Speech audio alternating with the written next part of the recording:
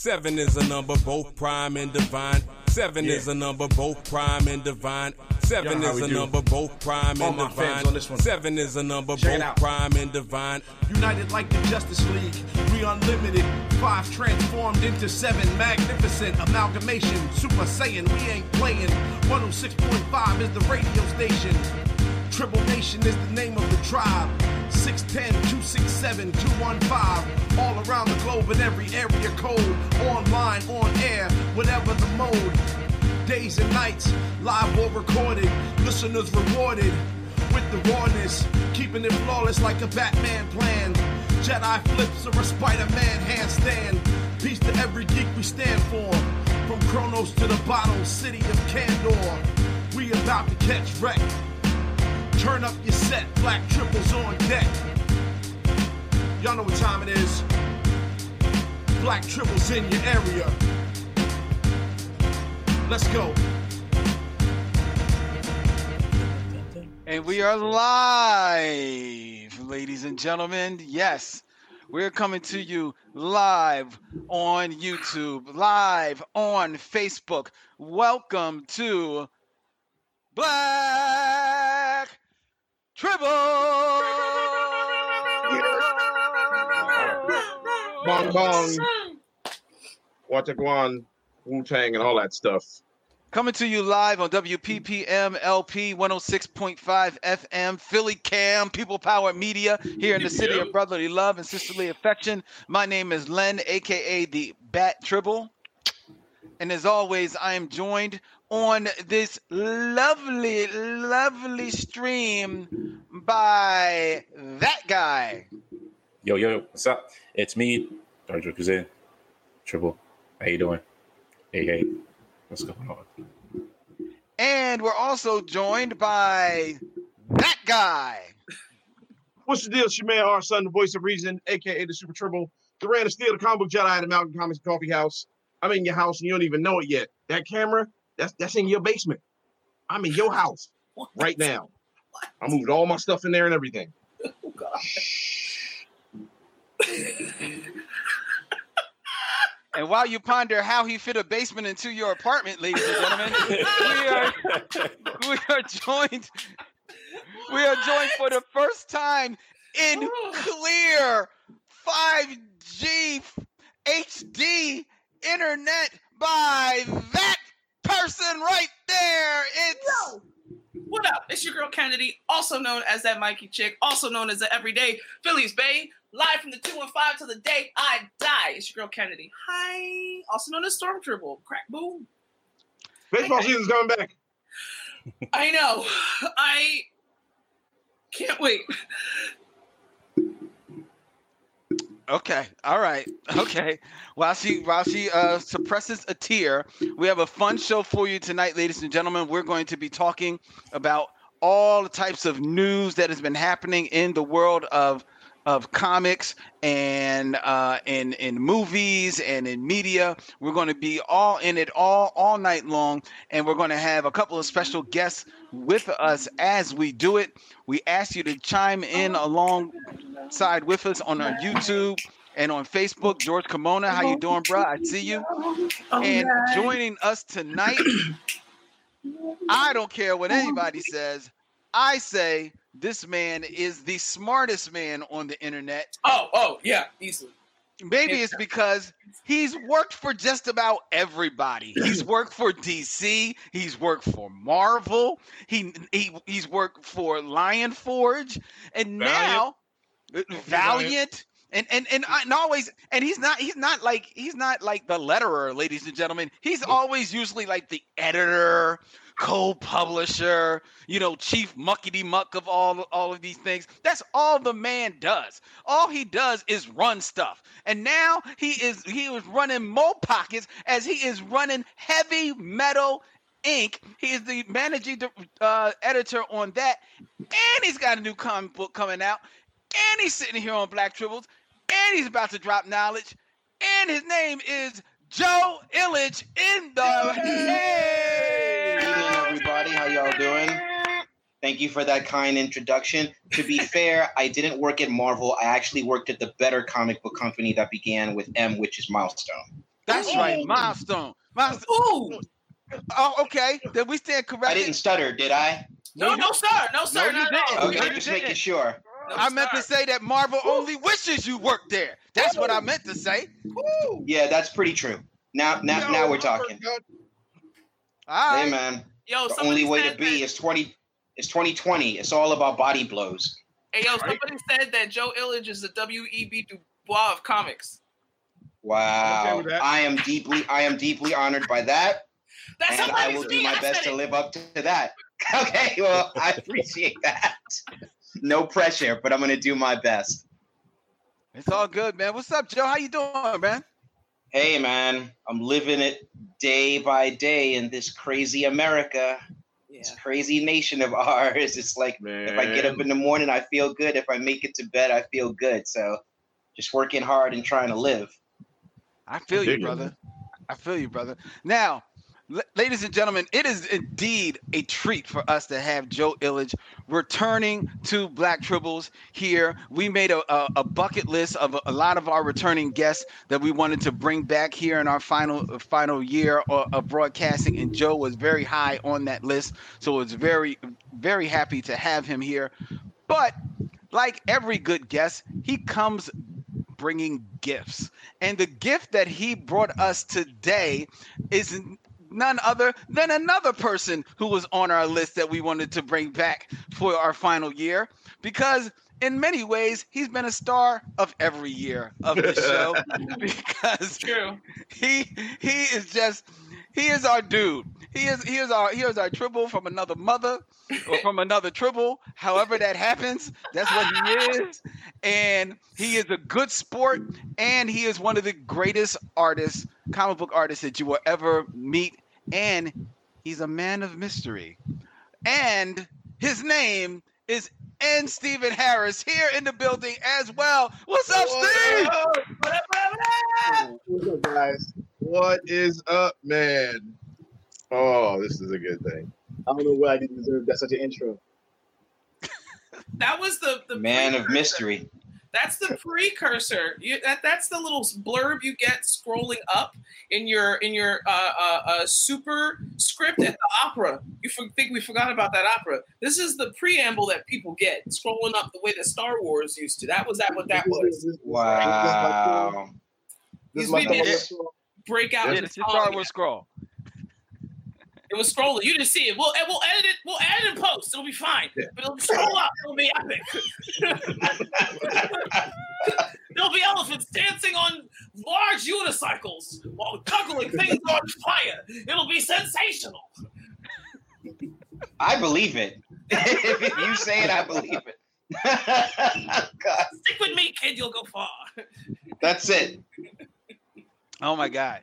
All right, we have a fun show for you tonight, ladies and gentlemen. We're going to try and get into all of the things that these two gentlemen have going on, but there's so much going on in the world of entertainment and media that it is like almost like counting our riches that you two are with us to speak on this. One of the things that we were talking about just before we went live on the show was that Dante and Randy were talking about how Marvel and Disney have done it again in their stomp through all media to take over everything. Their quest to take over the world. Yes. Yeah, right. Is it really a quest? I think it's more This path to global domination. This Luthor level. Yes. Super villainy conglomerate? I think so. I think we're there. They got Yeah. a new show coming out called Mickey and the Brain. They're trying to take over Mickey and the world. You know, sorry, real quick. Now that you say that, Freakazoid is trademark is actually available to buy. Who is I don't being wanna hear that. Freakazoid right now, though?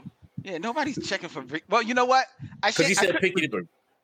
This was I a great show. shouldn't say that nobody is checking for Freakazoid, because I just heard a story where oh my God, there was a movie from like the 80s and 90s about this robot that wanted to be a human. I think it was named Andre or something like that. I can't remember, but somebody is going to try and make it a series, and so I wouldn't be surprised if somebody tries to make Freakazoid a series. But Marvel has just snatched up I believe the entire license to Aliens and Predators. Is that what it is, Dante? That's right. Yeah. Yep. Man, So basically, this is coming from CBR.com. It says Marvel Comics has announced that it has acquired the publishing rights to Alien Predator franchises. Dark Horse Comics previously published lines of Alien Predator comics, but now Marvel will be exclusive home of these adventures that will continue to expand on the feature films. The best part about this, I shouldn't say the best part. The sad part about this is Dark Horse's letter on Facebook. They say, what's next for Aliens and Predators comics? After 30 years of publishing the greatest Aliens and Predator AVP stories in the Xenoverse, Disney will be pulling the publishing license from Dark Horse. As the new owners of Fox, this is their right, of course. Dark Horse has been one of the longest standing and most successful Fox licensing partners over the nearly 35 years we've worked with them. Our first Alien series, written by Mark, I'm not sure if I'm saying this right, Verheiden, and illustrated by Mark A. Nelson, was a smash success. Moonraker is generic storylines common in film and television-based titles and toward actual sequels to the original material. The success of Aliens led directly to another based on a Fox science fiction film, Predator, written by Mark Verheiden and illustrated by Chris Warner. This first series was the basis of the Predator film sequel, and Warner's iconic first issue cover served as an inspiration for the sequel's film poster. The natural extension of those licenses led Dark Horse to come up with a monster hit, Alien vs. Predator. Mixing the two franchises was a huge success with fans and became one of the most successful series in the history of the direct market. After many years of shepherding these amazing worlds, Dark Horse will now be publishing any new material effective January 1st of 2021. Thanks to all the people at Fox for the amazing run. Now, as in recent events in which new owners met new publishers of series conceived here at Dark Horse, we have new and fresh titles to replace the old. Comics and original graphic novel series such as The Witcher, Stranger Things, Avatar: The Last Airbender, Minecraft, and Critical Role have developed huge followings, and we will continue to strive to be the finest publisher of licensed comics in the world. Watch for more exciting news coming soon. Mike Richardson, Dark Horse Comics. So you said you think that's sad? I feel like, I'm not saying like if it feels like it's like that sad letter, like you're not having it anymore. But I understand, like, you know, it's Fox property and everything. But I just feel like bad, like, because they did like 35 years. Yeah, 35 years they've been doing this. And now. Did you ever watch Mad Men, Dante? No. Okay, that letter is not sad. That letter is an advertisement to basically all licensors to say, this is what we did. Doors are open because we now have some space. Come fuck with us. Whoa, hey, what the that letter is an advertisement because literally the fact that they literally created Aliens versus Predator, right? They literally created Aliens versus Predator, which led to a movie. That letter was an ad. It was a strategic advertisement. It was a truck in a bus? Wait, what? It was indeed Look at Steve. Thank you, Steve. I appreciate you, brother. I love how Steve is leaning over in the square like, "Hey, yo, bro, you can't."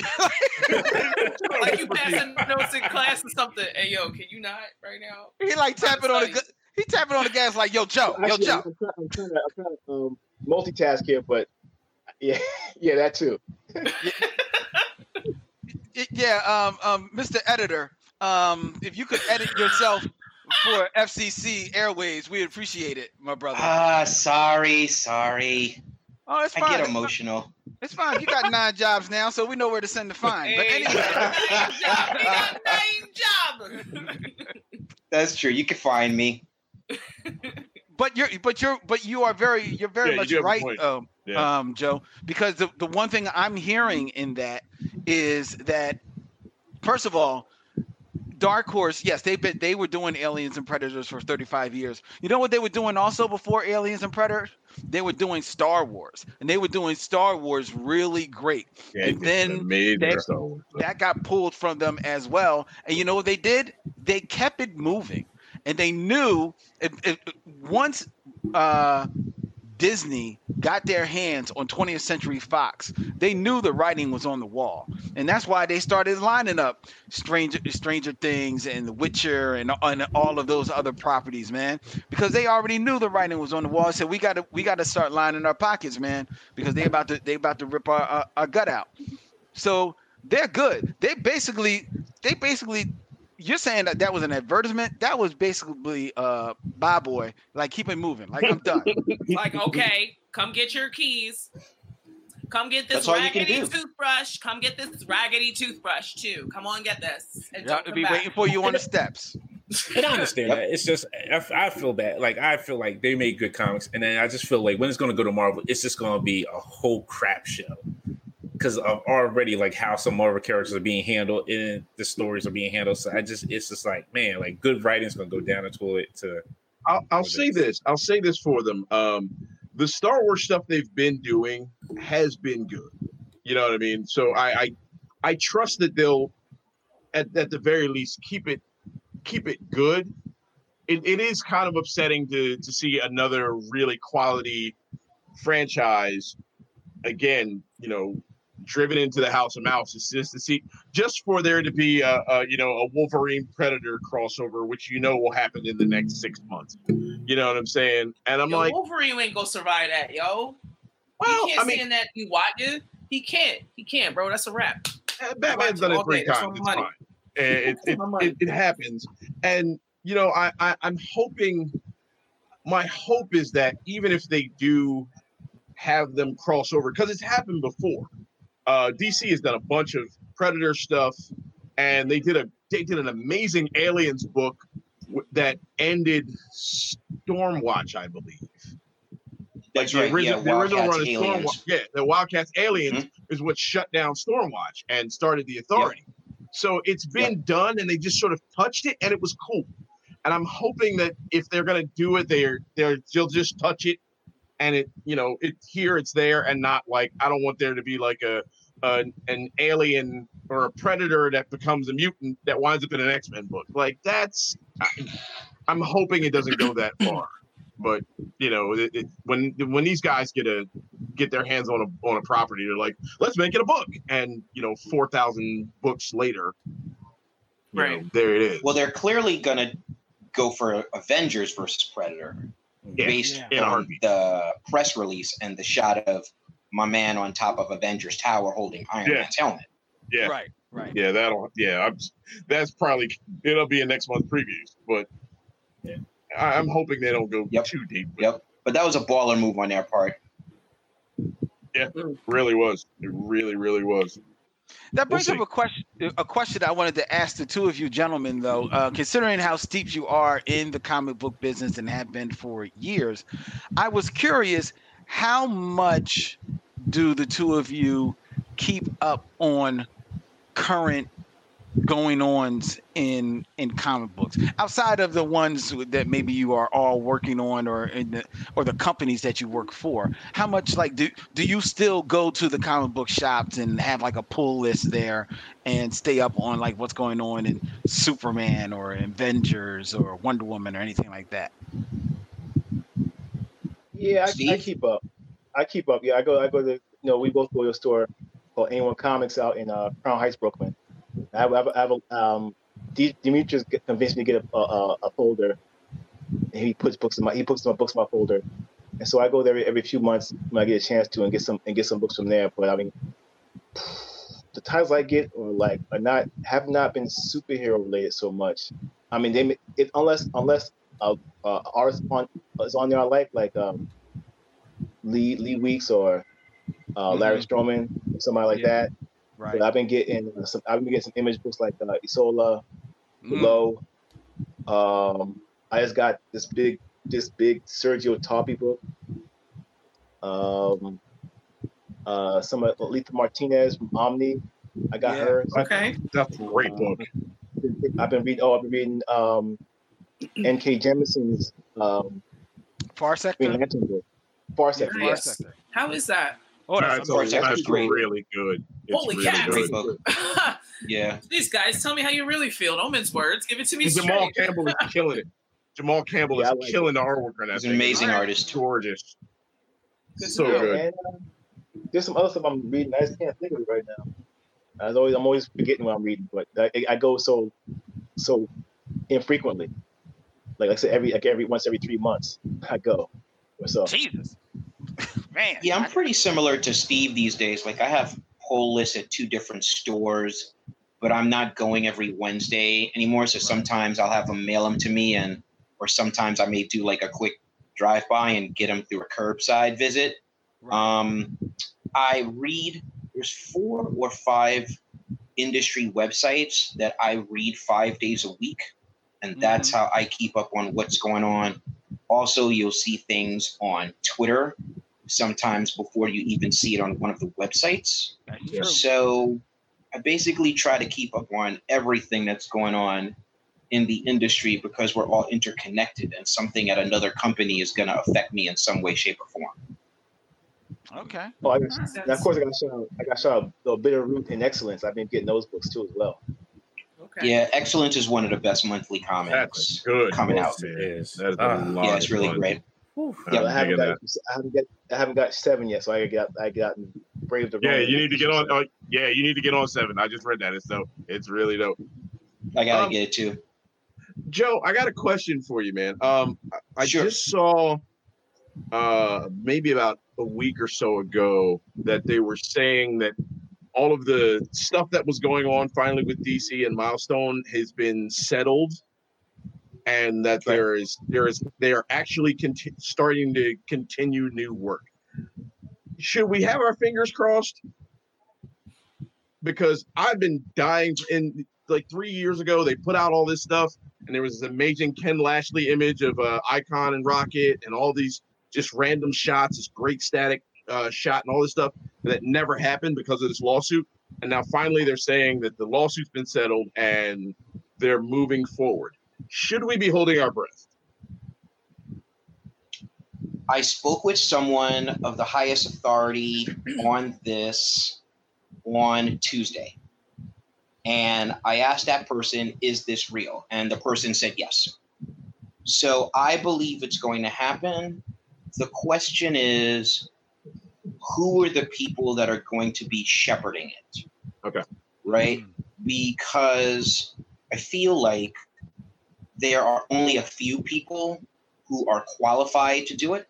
Yeah, no doubt. And the question is, will the publisher employ any of those people to do it? Or will they pick someone who maybe has the best intentions, but quite frankly is unqualified because they haven't walked in the shoes and they haven't lived the life to shepherd this universe into the 21st century? Okay. So for me, that's the core question. Okay, cool. Okay. So how long before they come to you and say, Joe, make this happen for us? Or are they in the living room now and you're just waiting for the show to be over? Well, I mean, you know the way that I do business, right? So I don't telegraph. Like, you read it and it's reality, and then we can all have the conversation. I will tell you that there are 4 people that are qualified for the job, and I am one of them. And if the publisher was to come to me, then we could have a conversation. But that would depend on how expansive their thinking is, their level of wisdom, and whether in the wake of horrifying tragedy and a turn of the corner for America, if they are willing to actually be an agent of change or continue to provide lip service. Now I want to know who the other 3 are. I don't even know. You really want to know? Yeah. Hush Harriet? Wait. You want to know? Yeah. Hush Harriet? That's a sure way to get him killed. Okay. So there's 4 people who are there's 4 people, right? There's 4 people, right? And that's it, right? It's Reginald Hudlin, it's Dennis Cowan, it's Christopher Priest, and it's me. Okay, I would read all of that. Okay, cool, fine, sure. That's it. Yep. All right, works for me. That's Sign it. me up. Sign me up. Then we will know whether or not they're serious when the next bit of news comes out about. That's right. You will know. Okay. Right? Because right now, I mean, listen, like the time for reindeer games is over. Right? Amen. You know, we're in a critical point in American society, and you've got companies that are utilizing social media and claiming that they care about Black lives. Okay, I want to see the reparations Literally just that said follows this, bro. those words, right? Because right now, that's it, right? We are no longer in the era of scraps. We are no longer in the era of gestures as a stage one, right? No. We are in defense condition 4. And Yeah. the only thing that can be provided is something on the scale of reparations. Anything other than that is basically lip service. Ooh. Said, oh, lip service, don't need it. I said, no, Nope. don't Nope. need it. Nope. I said, take Pack it your back. bags. Take it back. Get on Pack outta them here. bags. Pack them bags. Joe, it Pack them sounds as though Pack them bags. Take it back, pack bags. Pack your bag, pack your bag, pack bag. Sing the gospel. it sounds as though, Joe, Pack them You're not- bags. you ain't gonna wait no more to get this freedom. That's what it sounds like. Oh, DJ Shameless promotion. Hey, man. Hey, man. It don't hurt that Joe is sitting there looking like he's looking down at the camera, looking like the Black Godfather, where it won't be nothing but reparations You know? I on the mean, lip my service. God. I swear to Hey, God, man. if your man pulls out a handkerchief and dabs his forehead, I'm out. I said, I you don't know, want no books. It's funny you that say don't that. have I do have this thing right here. So Look at him. maybe Look at before him. the end of this show, maybe I'll do it. Let's see how it goes. Let's see how hot and heavy it gets in here. Wait, Word. Joe said, I have seen. You actually I said, I done seen. At one point, I done seen a point in time when I don't have to sit here and act like this boulevard name change, that mural, that fireman without an arrest or a conviction. I don't want none of it. I don't want none of it unless it comes with you running them pockets. Yeah.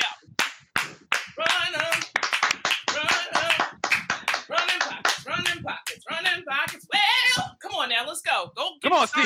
I done been cooped up.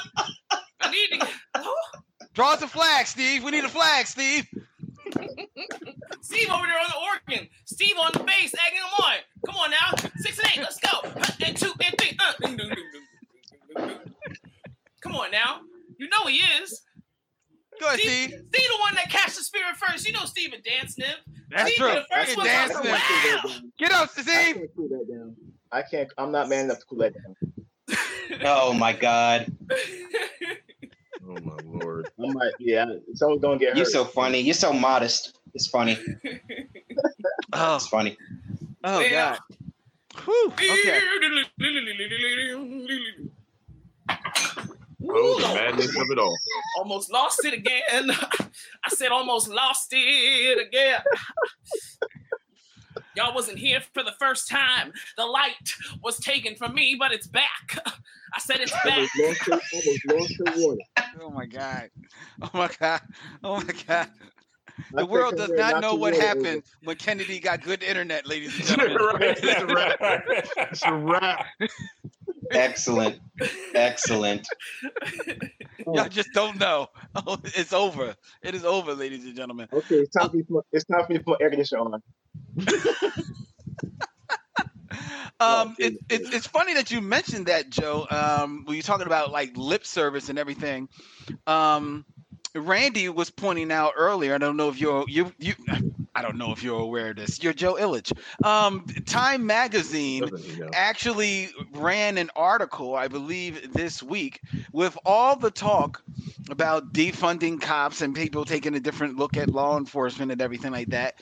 They all of a sudden felt the need to run some article about, well, we maybe need to take a look at superheroes and how straight and white many of them have been portrayed as over the years, and looking at all that genre and perusing the article, as well written as it was, that seemed like another piece of just go on, say it. Go on, call it like it is. It's like call it like it is. Hey, little piece of distractionary BS myself. Distractionary.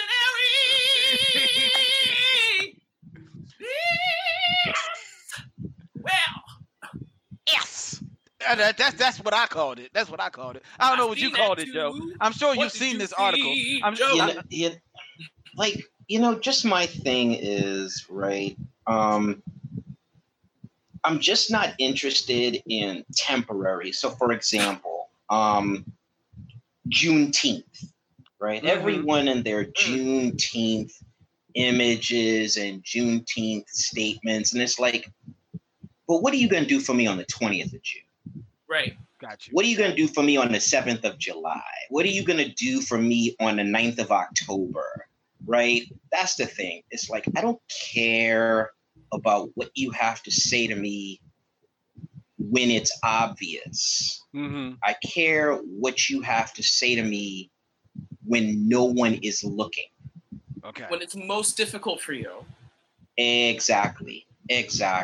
So it's like, so that Time Magazine article, for example, if they're going to really have the discussion like that, then they've got to have a really diverse roundtable mm-hmm. to have the conversation, right? Right. And like, let's just keep it real. And Randy, I think you'll really be able to identify with this, right? When you kind of frame it, the conversation, as there's a problem with white superheroes, that's the wrong conversation, right? Because I have love for Superman. I think Chris Evans as Captain America is truly one of the best superhero representations I've seen, right? Mm-hmm. Like, Steve Rogers isn't white to me. He's just good. He's just a good human being, right? So the problem is not the white superheroes, right? The problem is that is usually the first image you see, just like God, right? When you first see images of God, God is a white man. God is not a woman. God is not some other representation. God is a white man, which is pretty interesting considering the existence of God precedes gender and race. Mm-hmm. It's very interesting that somehow preceding gender and race, God is a white man. You know what I mean? Right. So it's those kinds of things where we have to discuss, why is there a default? Why does the image of heroism have a default? Right. It really shouldn't. You know what I mean? So that's the thing. So unless you can have the real conversation, I'm not really interested in the faux woke conversations. Well, I like this, man. Yeah, there's been a few of these. There's a couple of people that are online, and so their new thing is I'm going to talk smack about Batman because, you know, he could be doing this, that, and the other thing to save Gotham as opposed to beating up bad guys. Or there was one about Beast and there was one about Wonder Woman. And it's like, how about maybe we talk about who's in the rooms writing the characters as opposed to the character? Like it seems like another one of these things to try and jump into something when you don't really know a whole lot about it, but it's out there in the larger medium. So it's like, well, let me get a piece of this too, without really knowing anything about it. But Right, I know or it, doing- but I know it'll get me some clicks. You know what I'm saying? That's how it Exactly. And that's not journalism, right? Right. Journalism is not when you talk about a television series that's made off of a show and you only mention the writer, right? Mm-hmm. Like that's not journalism, right? Right. You know what I mean? So it's like, yeah, like if you're going to approach this, like be a journalist, talk different people and talk to different people from different categories, right? I remember I read some interview that was all about the collapse of the direct market due to COVID-19 and all that. And they spoke to a bunch of retailers and all the retailers were white men. And I'm like, that was the net you cast and that was what you got? You didn't get any women retailers. You didn't get, like Ariel Johnson. Right. You know what I'm saying? It's like, that's what you got? So that's what you even got in New York? There's retailer diversity in New York City, and as there should be. So that's the thing. It's like do the work. Do the work for the real story, not the fast story. There you go. Well, I mean, but that's the story as old as time, ladies and gentlemen. We have Joe Illich, we have N. Stephen Harris here on the show tonight. Then we're going to be talking about all the things going on in their careers, but we're touching on some of the news items that have hit the airwaves recently. And there was one big news item that Kennedy dropped a bomb on us that got emailed to her, and it came from a particular person. What was that, K-Bells? Bro, Steve over here hit me up in the messages talking about some life-altering, Trek-altering, universe-mind-blowing news that apparently your boy Yaphet Kotto, who I knew from Alien, but apparently did a bunch of other things, including Homicide: Life in the Streets with Giancarlo Esposito, which apparently I need to see because Giancarlo Esposito is amazing. No, but it was Giancarlo Esposito and Andre Brown, like the three of them. I got you. Apparently it's dope. But what's even could be doper is apparently Yaphet Kotto turned down the opportunity to be Jean-Luc Picard. Wow. Or Star Trek: The Next Generation, and this and it was N. Stephen Harris. Steve, you were the one that brought dropped this bomb to Kennedy. I guess I was. Yeah, I was shocked. She didn't know. I was shocked. I got something that she didn't know about Star Trek. I was like, "What?" You got me. I posted on Facebook. I tagged Lynn. I tagged George Carmona. I would have tagged Kenny on Facebook, but she left Facebook a while ago. I took the red pill. So I said, but I had to hit her up. So I hit her up on Instagram about it. And I was down a rabbit hole. I was looking at reference. I was looking up reference for different headshots for a project, and one thing led to another. One thing, Yaphet Kotto led to Alien. Alien left Yaphet Kotto and Yaphet Kotto. I said, what? I said, what's this about his? I saw his face superimposed on his Star Trek body. I thought the first was Cisco, but it was Picard. I said, what is this? So I read it further, and I was trying to make sure it was real. And it got a quote from him. Got a quote from him, and it came out. The article came out in April 2020. I said, this is relatively recent. It's real recent. And so I hit up people if they knew about this, and to my amazement, people didn't know about it. Wow. That would have been something. Could you imagine the potential of that show? 1, 2, the impact on it culturally. 3, the impact and the implications that could have been in the Star Trek universe. Like, imagine how, like we were saying, Q would have been done episode 1, bro. Like, that would have been it. He would have got jabbed. You know what I'm saying? Like, hard. And I just think about. You wouldn't have to wait 10 years for the slap, right? Yeah, right. No, exactly. we wouldn't have to wait for it. It could have been happened. When I think about the story development potential that was possible there, right? When I think about the impact that it could have had, like who knows what young Black person would have seen that and been like, dang, I could captain a ship one day and I could be bad about it. You know what I mean? Like, I don't have to take any guff from some intergalactical, interdimensional, omnipresent swine. I could jab him in the face because I got these pips, son. This is my enterprise, dog. You see this? You see these bulkheads? My dude, these is my bulkheads out here. You know what I mean? Like, who knows what rocket scientists, what team of rocket scientists and engineers that representation could have spawned in 1987. Yeah. Why did Mr. Kodo say no? He said no because actors at the time were more about movies, and he was in the movie lane, and he thought TV was a step down. Ooh, imagine. Yeah, because you got to remember when Star Trek: The Next Generation started in 1987. First of all, it was a dare that they were going to be rebooting Star Trek at all, and right, huge they were risk. also. And on top of that, they were taking the risk that it was going to be syndicated. So it's not like it was going to a network. This was the early days of syndication, the syndicated television. As a matter of fact, this is one of the shows that made syndicated television what it was for the late 80s and 90s. This was the show that proved that these shows could be a hit.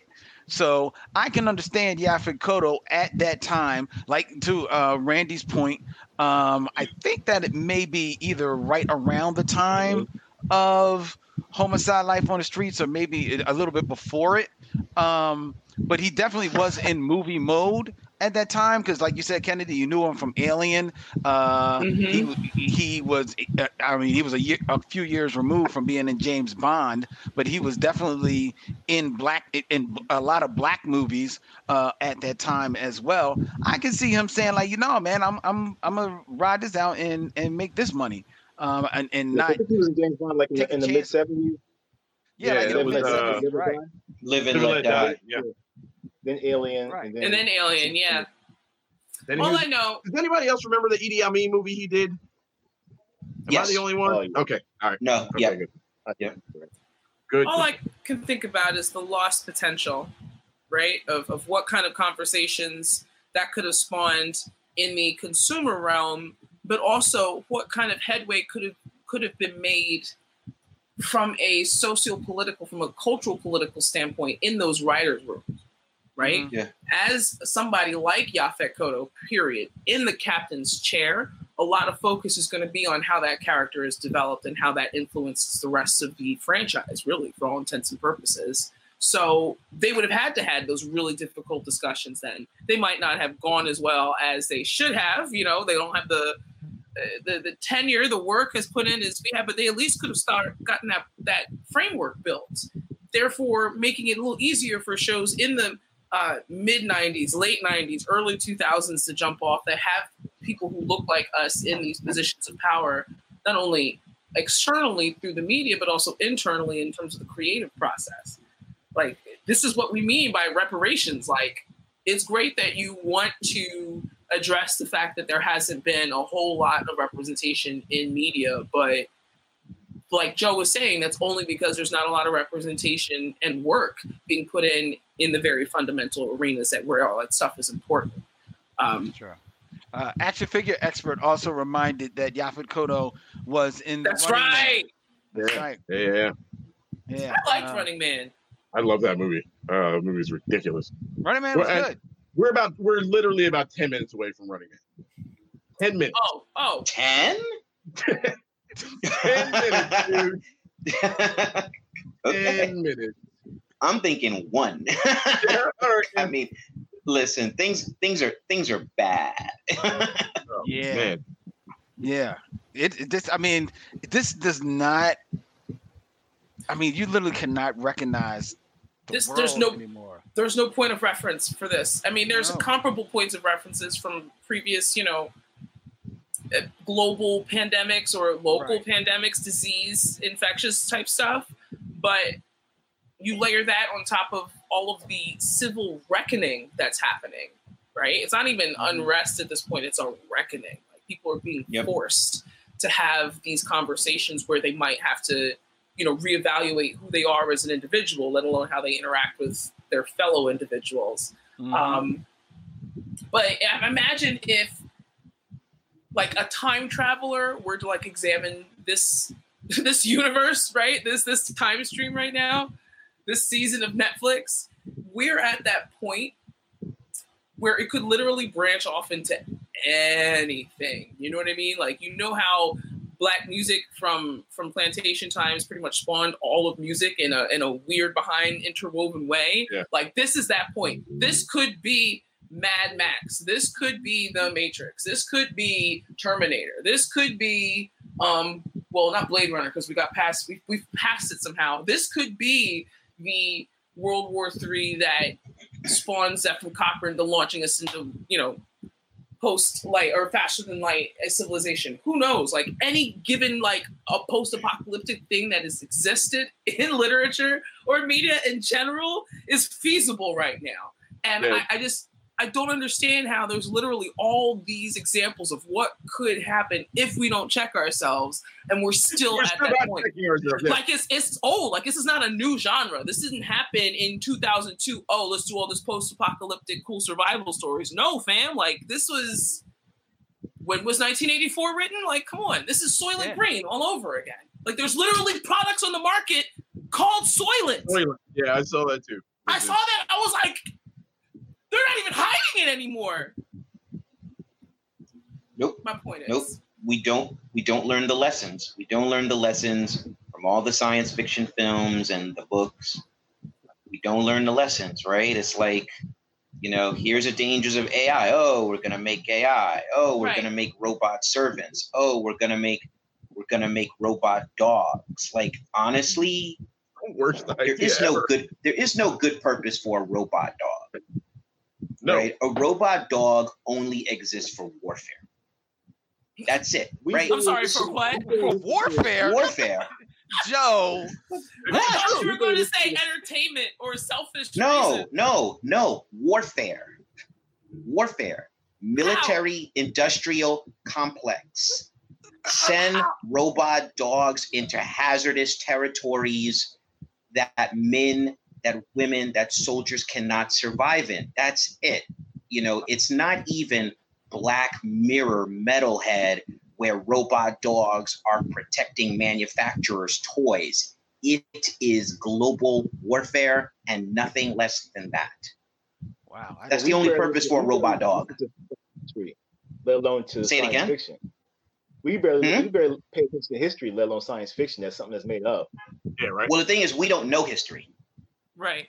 Yeah. We don't know history because history is subdivided and edited. So any history we get isn't even history. It's a remix. It's an alternate history. Right. Right? What it is. Which you would think, having people with such strong disinterest in familiarizing themselves with history because of the fact that it's been edited or for whatever other reason, right? You would think that a genre like science fiction that doesn't hit the nail on the head as directly as history lessons would, people would be like, oh, wow, maybe I shouldn't say racist things. Maybe I shouldn't be racist. Like, you would think that something that was created with the sheer purpose of stepping away from history, right? To look towards the future, look towards possible realities, to speculate in the realms of fiction, that people would listen to it. And it's just wild. It blows my mind that somehow in 2020 we don't have, hover bikes, right? 2, that I still got to worry about, having to jab somebody's racist aunt at the grocery store. I don't know. For some reason, that was a strange leap to me from wanting to hover bites to jabbing people in their throat. I'm saying, like, we shouldn't be there. You know what I mean? Like, I shouldn't have to worry about your racist aunt saying something ignorant to me in the grocery store where she deserves getting punched in the mouth. That's what I'm saying. Not in 2020. But to certain people, racism was so good to them. They had such a good time doing it. Right. Yeah. It's a crack they won't get up their back. It's a monkey that won't get up their back. They need it. Yep. Well, I mean, there are some people who that is their idea of America. You know, I mean, that's their idea of making America great again. So, what they don't appreciate is now that they're being called out for it, because they weren't hiding in shadows. They weren't in the shadows. But the thing is that they thought that nobody could break the code of all the things that they were saying and were doing. It's like, no, we broke that code a long time ago. We just finally got people to listen to us. It meant, unfortunately, the unfortunate part about it is that it took 8 minutes and 46 seconds until people would finally pay attention and listen. Because we've been at this for a whole lot longer than 8 minutes and 4 seconds. But it was those 8 minutes that finally got people to wake up and like, oh my God, I never realized. You just wasn't. See, I don't even buy that. I was on internet radio for a second. I don't even buy that. You knew. Don't sit here and feed me this, right? You knew your grandmother was saying racist stuff in Thanksgiving. You knew your uncle was a homophobe. You knew that this cousin was a transphobic person who had violent tendencies. You know this. You've been known this. You just relied on the fact that society built these little constructs to prevent you from being called out by it because you were the dominant force in the space. And now, like Len said, you can't ignore it anymore. You can't. And there's time is. It's cumulative effect. It wasn't even the murder. The murder was the last act in a long narrative. And when you take the fluid bomb of COVID-19, when you take the fluid bomb of a global pandemic and economic collapse, right? And then you add a succession of murders culminating in this one, right? You're talking about a cumulative effect, right? And, the thing about science fiction that's kind of crazy in humanity is the fact that we can travel to the stars, but we kill one another because of skin color. That's such an amazing paradox that we are capable of such intellectual and profound feats, and then also capable of such ridiculous stupidity. From the root word ridicule and the root word stupid. So that's Octavia Butler up there. In her book, Lilith's Brood, as part of the Xenogenesis series, there's the alien species that has pretty much saved humanity and also doomed it at the same time. When the title character is like, why are you doing this to us? Leave us alone. Let us go. The alien response was, you all have this bizarre juxtaposition of potential where your intellectual capability is so immense, but you are all caught in this weird behind primordial hierarchy mindset where you can't get over your own BS long enough to do the things you are more than capable of doing, let alone tackle the stuff that might be challenging so that you may excel. Exactly. One of the reasons that there's a number of reasons why the Watchmen HBO show is superior to the Watchmen graphic novel. But one of them is because the Watchmen HBO show totally eliminates the fallacy that if all of humanity had one enemy, it would unite, right? Because the climax of the Watchmen graphic novel is that Adrian Veidt creates the single enemy that all humanity has and will unite together in a new golden age. But the Watchmen show shows that there is no single enemy that will unite us past our ignorances, because right now our alien is the global pandemic, right? The coronavirus is our genetically engineered alien that Adrian Veidt created. And what did we do in the face of a pandemic, which is indiscriminate, which crosses all borders, which goes around this entire globe. What do we do in the face of that? The same old garbage. Yep. So that's who humanity is, right? Right. And that's a shame. And that's a tragedy of us. I'm just over here writing up the paperwork for the First Church of Joe Illidge. That's all I'm doing. Don't mind that. So that right there was the I hadn't even considered that about the coronavirus being that very thing, because that's one of the things I consider a lot. Like one of the few things that I really got out of Watchmen was the hope that maybe if there were something, we could figure it out. You know, we as a human species could figure it out. Hey, maybe if we all work together, we would get this thing right. And the fact that this is that thing, and we haven't gotten it right. Yeah. Okay. You know what I'm saying? It's tragic. Here we go. Build me a bunker. It is very tragic, and I think what is more tragic is that this conversation has dulled the light of N. Stephen Harris. He came on the show just bubbly with glee, and now look at him. He looks defeated. Steve, what's the matter? I'm good, man. I'm good. I'm listening intently. Okay. I'm here. All right. I'm sorry. Okay. Now it can be told. Steve, you know why I love needling at you as much as I do? Why is that, Lenny? Lenny. Ooh. You've earned that one, bro. I'll give you that. You've earned it.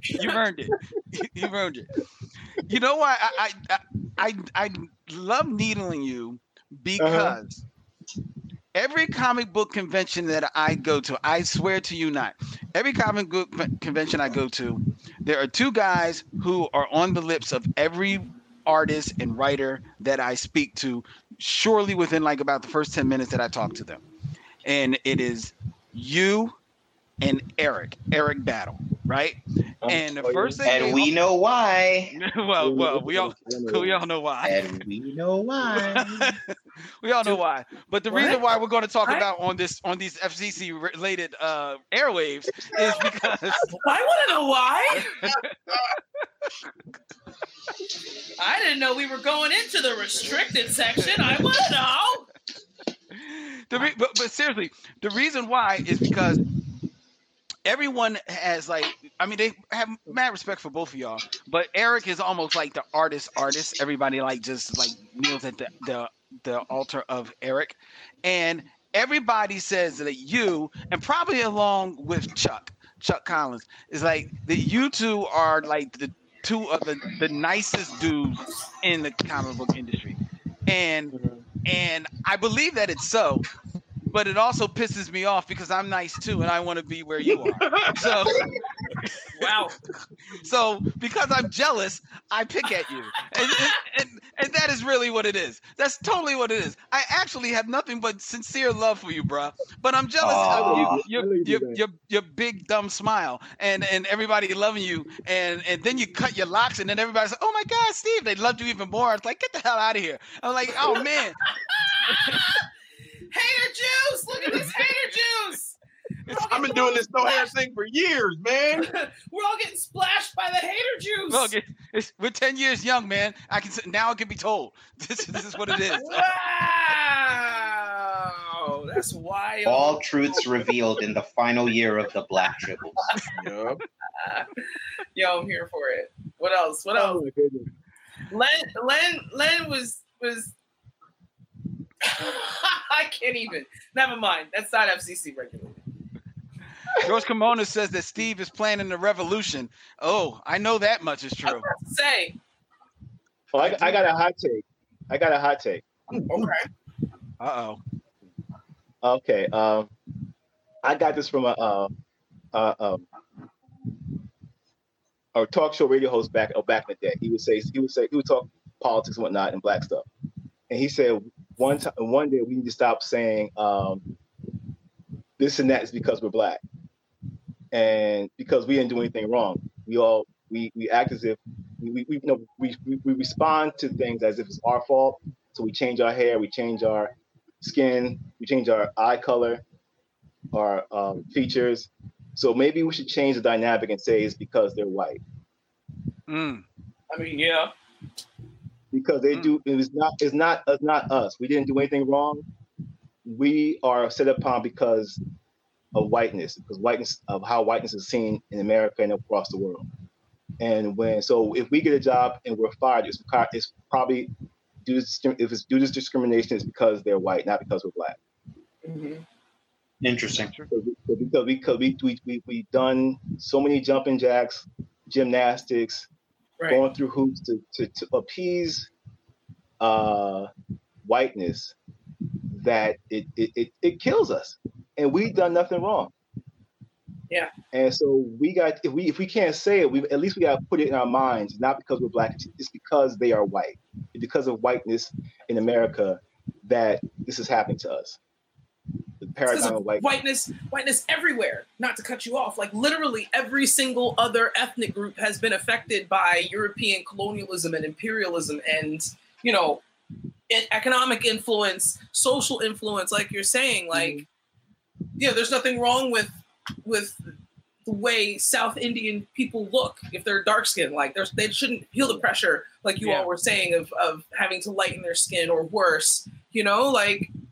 It's mind-boggling how that has been the case for so long, and only now everyone has, feel like, hey, maybe we should kind of get together on this. Like, now you want to come to class? We don't know. we ready to take the midterm. You over here with your little composition book and your number 2 pencil without a sharpener. Do you want to know what we doing, fam?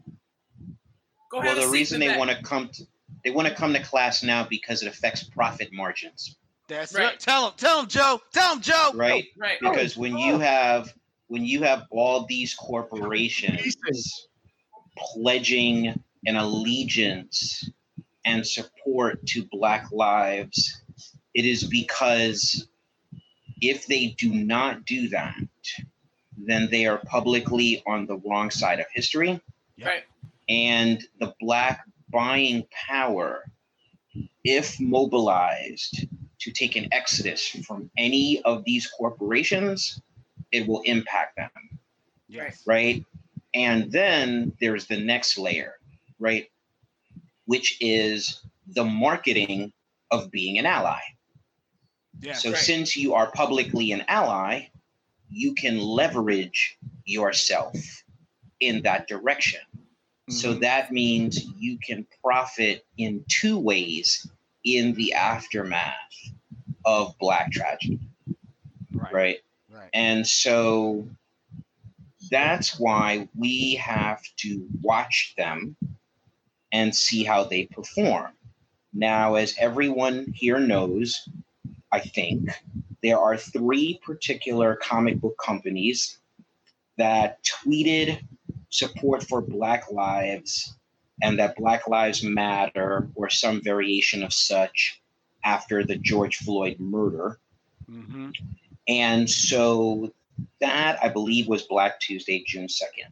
So I have made an appointment in my Google Calendar to catch up with those 3 companies in 6 months and see what they have done over those 6 months. Hey. And if they have not made substantive efforts and taken substantive actions, a series of actions that coincide with their tweets by December 2nd, then there's going to be another reckoning, because I will not accept companies uplifting themselves on the backs of Black corpses. Again, still, to this day. Right. Well, speaking to that, Joe, and moving just a little bit into what you're a part of now as a managing co-editor with Heavy Metal, one of the leading and longest running anthology series in genre storytelling, from science fiction to fantasy to horror and everything like that. Speaking to that, let's put it right there on the table.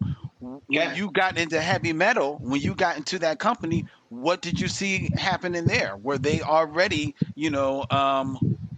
talking the talk and walking the walk? Right. So, it's interesting. Philadelphia. She's doing business. She's doing business. No, as well she should. I always respect Kennedy's hustle. So, always. So, I started there as co-managing editor in February. I was honored to recently be promoted to executive editor. Yeah, and congratulations. Thank you very much. And to me, what I love about heavy metal is it's a climate of merit, right? Okay. Where people get opportunities because they're good and because they prove themselves to have a certain level of creative and business acumen, they're rewarded, right? That is what the dream is. The dream is you get opportunities because you're good at your job. Right. You get promoted because you're better than average at your job. So the dream is not affirmative action. The dream is not quotas. The dream is if you're good, the doors are open to you. Mm-hmm. Right? So let's take a look at heavy metal. Then let's look at all the other companies in comic books or adjacent to the comic book space, right? Are there any Black people at the executive level at any of these other companies? I don't think so. No. Right? So if you believe in equal opportunity, but your company masthead, your staff does not reflect that, then we have a paradox, right? And to say that we believe in equality, but somehow we fail to come across people from different demographics with the business skills that we need in this company, that does not compute. It does not compute. And so heavy metal is a organization with a masthead of people from different backgrounds, people who not all of us even live in the United States. Like the managing editor, Ricardo Llarena, he lives in Mexico. He's a Mexican, he lives in Mexico with his wife, right? So that's the thing. So in coming on board, it's really about who are the best people for the job. And the CEO, Matthew Medney, the publisher, David Irwin, that's what they're in support of. So that's the thing. So if these other companies did the same thing, we would be talking about something different, right? So that's what it's about. So I really am having a lot of fun here. It's a brand of legend, right? Heavy metal has been around since 1977. Who hasn't seen the 1981 heavy metal animated film? I first discovered heavy metal when I was 13 years old, going to the high school of art design in Brooklyn. Oh yeah, I know. I wasn't supposed to see it, but I did. What, the heavy metal movie? No, no. But just like that's the thing. Their imprint in global culture means that being there comes with a responsibility, which I take seriously. Mm-hmm. And it's a matter of just inviting people to the table because they're good, because they have the skills, because they have different perspectives on science fiction and fantasy and art. And you're gonna see things kick off. You're gonna see that as we go along, right? So it's about quality, and it's about acknowledging that people from different backgrounds have quality capabilities and quality visions to share with the world. Okay. All right. I'm going to revisit this conversation December 2nd and see exactly what you're doing with heavy metal. Yep. Dude. Well, December 2nd is the reckoning of these three companies if they don't show and prove. I understand. Heavy metal, I would say start with issue 300, which comes out August 19th. That's the beginning of the new era of the company. Okay. Oh, word. All right. Okay. Issue 300 in August. Yeah. All right. All right, Joe. Joe has Adding spoken. that to my pull list. I appreciate it. You will not be disappointed. Okay, all right, Joe. When y'all gonna do another movie? That's what I'm waiting for. I'm waiting for the other movie. I need the Heavy Devil. Look, dude, I lived on dark nights in my basement with the heavy metal movie on VCR for a good 5-6 years. Wow. Great movie. Look, and Stephen Harris will tell you about that. How you think he got them locks? Watching heavy metal. Just chilling. Wow. Just chilling and twisting. Wow. Don't worry, Steve. Len just mad because you was able to hold on to your locks longer than he was his. Don't be mad. It's all right. He just jealous. That is very true. That's wow. I can't even compete in that conversation. Can't even. But I'm like Dante. We can't even. I would have held on to him long if I had to go that trip to Algeria. Mm. I had to cut him for the passport photo. Just a world traveling artist right over here. World traveling artist. I could see myself get a photo with all these patches in my head with locks missing on the passport photo, so I got some just cut them off right now. Oh man, Wow. that's why. Wow, That you makes gave me it up sad. for the government. The government made you give it up. Okay. It was overdue, man. I meant to give up last year, but the hair was thinning, man. I remember you were talking about it. Yeah, the hair was. It was long overdue. Well, you rock it well, I bro. was a holdout. Yeah, hey, it's good. You look good. You look good, Steve. Oh, thank you, man. Thank you. All right. Keep it on. Quiet. Now he buttering you up because he know what you could do with a newspaper. Don't buy the BS neither. Uh-oh. Don't buy the BS neither. Yeah, some people don't know that story. They don't know that story about Radical Steve. I was not in the air, man. Not in the air. Steve do damage with the New York Times. That's all I'm saying. And he ain't talking about the crosswords, son. That's all I'm Wow. saying. So before, I don't want to run out of too much time because I want to spend a little bit of time. I know, Joe, you're rocking and doing things with heavy metal, and we can't wait to see the 300th issue in August. But I believe not long after that, you've got another book that is going to be dropping from Humanoids that you're doing with Hannibal Taboo and Miss Lathan, I believe. I don't want to mispronounce her. Get her name. Meredith Laxton. Laxton. I'm sorry, Meredith Laxton. Yeah. Yes. Yeah. You just stuck on Sanaa Lathan. That's where you are. I know that. I know that's how your head works. Well, that's from that Aliens versus Predator talk that Dante had to go and start. It's Dante's fault. No, that's Len. That's just Len. That's just Len. That's all. That's all that was. That's all that was. That's right. He was a Sanaa thing. Well, I am, but first and foremost, I'm a Nia Long fan. We know that. Okay. And first and foremost, I'm a It's Joe the short Illich hair, right? fan. It's the short hair and Bob, right? You're very kind. I've seen you in tights, Joe, so I know. So go ahead, Joe. Talk about Okay. Wow. How do I follow that up? So the graphic novel you're talking about is called MPLS Sound.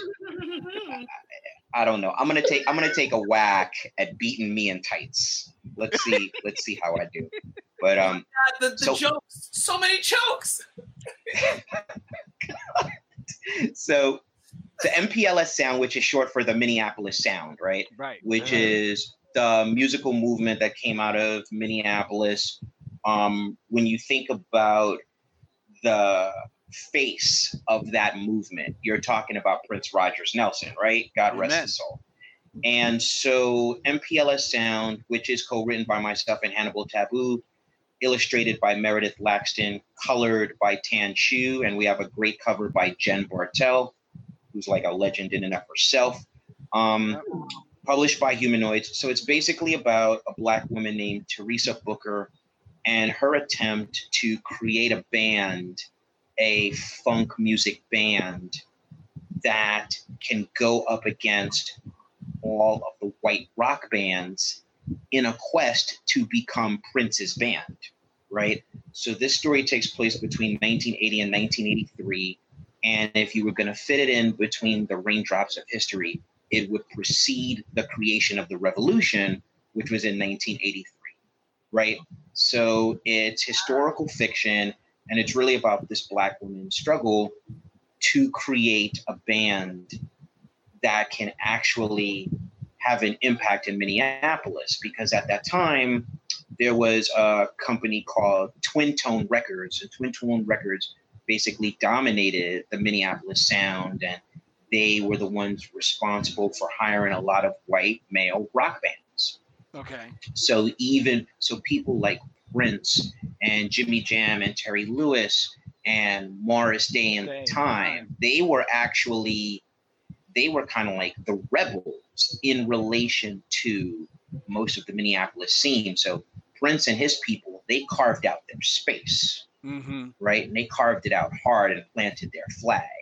And so the lead character in this story, Teresa Booker, she grew up on Jimi Hendrix and Parliament, and her father was an attempted musician and it didn't work out. And Prince, the presence and impact of Prince inspires her to create a band called Star Child. And it's really about that journey. It's about her personal journey, creating this band and fighting the odds.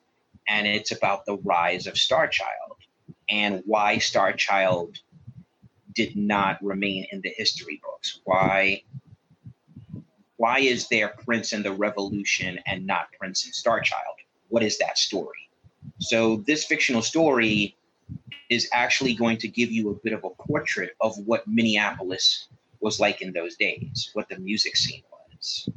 And so for me, it was really an honor to be involved. And when the senior editor, Fabrice Sapolsky, came to me to be a part of this story, he said that for him and for Humanoids, it was very important that Black writers tell the story. Okay. Right? Which to me was just like a step in the right direction. And everyone there really provided a lot of guidance. My first editor was Fabrice Sapolsky, and then later it was Rob Levin. Rob Levin was at DC Comics, and he actually worked with Mr. Harris here on a beloved series called Michael Cray. And now he's a senior editor at Humanoids.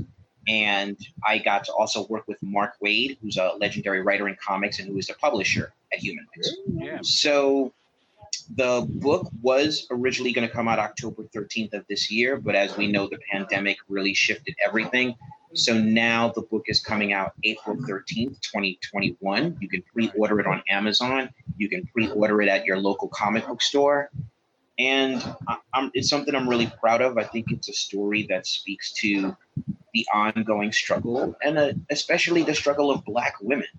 Yeah. Right. I was wondering, like, that's a very particular struggle. Was that what got you most interested in being a part of it? The idea that the story was going to be coming from a woman's point of view? Because like you said, that Minneapolis sound was, definitely singularly, Prince, Jimmy Jam, Morris Day, and the woman's voice wasn't as prominent. They were mostly in like the background, at least the front of that. Right. Yeah, that was something I was cognizant of, and I really had to think about, okay, like, what's that about? So where is she coming from? What's her background growing up? Right. And I think part of what I had to think about is that the world was constantly telling her she couldn't do it. Mm-hmm. Right? Mm-hmm. So she grew up with the social signaling that her options were limited. Right. With the social signaling that she did not have a destiny to be a leader in anything, in any context. And so when she decides to do this and she brings all of her characteristics and her strengths to bear, those strengths are founded in pain. Mm-hmm.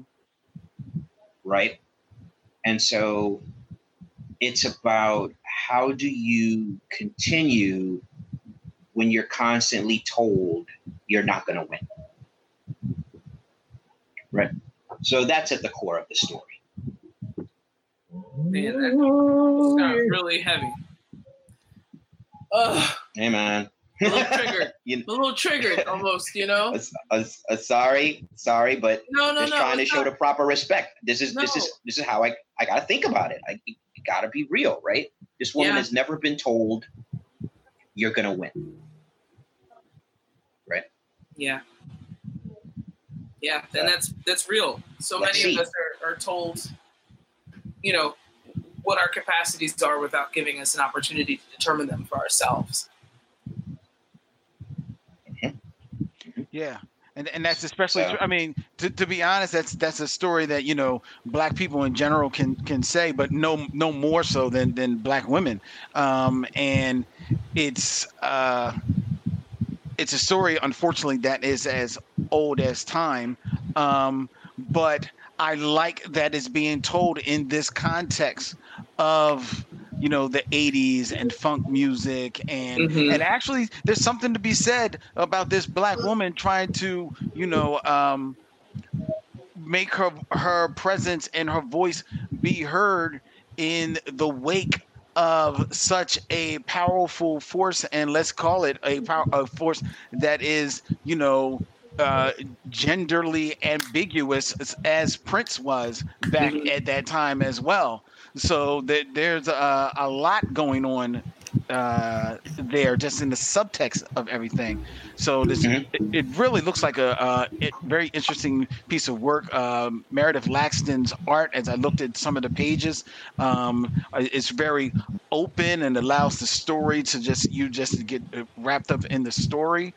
Humanoids are one of the more progressive and innovative comic book publishers out there right now, probably alongside Image, and I would say actually I'm enjoying the books from Image and TKO. I think are doing some great books as well, alongside with Humanoids, and shout out to Boom Studios. I mean, everybody else except the big two are doing like fantastic, innovative, groundbreaking things, and MPLS sounds like it's going to be just another notch on their belt. I'm just ashamed that it's going to be moving back out to April of 2021, but that'll be a birthday present for me, so I ain't that mad. So wow. All right. Well, that's good. And hit drops. Yep. And so I'll have to get your address. So, but yeah, listen, to everything a timing, right? And hopefully by that time, our society will be in a place where we can actually congregate again with some new sets of rules, and we can have conversations about the book. We can pay tribute to the sound and the people who defined it, and ultimately, it's a universal story, right? You know, it's the universal story of just wanting something that just seems out of reach. You know what I mean? Like, that's human. So I'll be happy when it comes out, but, you know, to everything a timing. Aaron Duran on YouTube said, Joe is amazing. Yes, he is, Aaron. He is, in fact. Well, thank you so much, Aaron. You're very kind. Aaron and I are connected through social media. Really good dude. Yeah. All right. And Aaron was a guest here on the Black Table. It was cool. Yeah, that's right. It was. All right, so Steve, we see you sitting over there, bruh. What's happening to Steve? What's happening in Steve world? Bro, I'm doing about 3 or 4 projects right now. 5. I'm not sure. Now, the last time you was on here, you said you were doing like about 4 or 5 projects. They all top secret. I can't talk about them because I'm it's just, you know, the contracts ain't been signed. You know, like, you know, we talking monies, you know, everything like that. You know, they got to give me the keys to the plane and all this other type stuff. Now you back on here, 5 more projects. You know, you're living in a condo in Brooklyn. You're doing big things. But can you talk about them? Can you talk about them now, Steve? Can we? I can talk about I can talk about one of them. See? Okay. All right. Go, Steve. Go. Here, I'm gonna give you the full screen. Go ahead, Steve. What you got? Let me wipe the sweat beads off my face first, okay? It's hot there. Okay, still working on the book Indigo Clan. I'm on book 4 right now. It's I don't know if I said it before, but it is a martial arts metaphysical action adventure featuring 5 young people fighting ancient evil across the world, mainly the Western Hemisphere.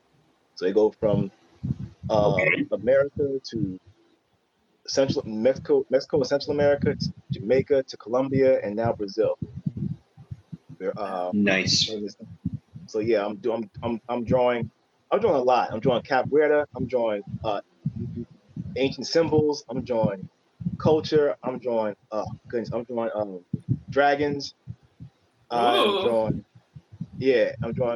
Asian dragons, Mesoamerican dragons, spiritual dragons, all the spiritual dragons and Egyptian stuff. I'm drawing Egyptian symbols, Egyptian deities.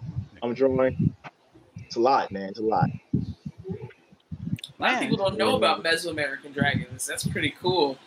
Yeah, they're designed. As I'm drawing, they're similar to not quite. They're wyverns, technically. They're Quetzalcoatls, but they're wyverns in that they have wings but no arms and 2 feet. Dragon nerd.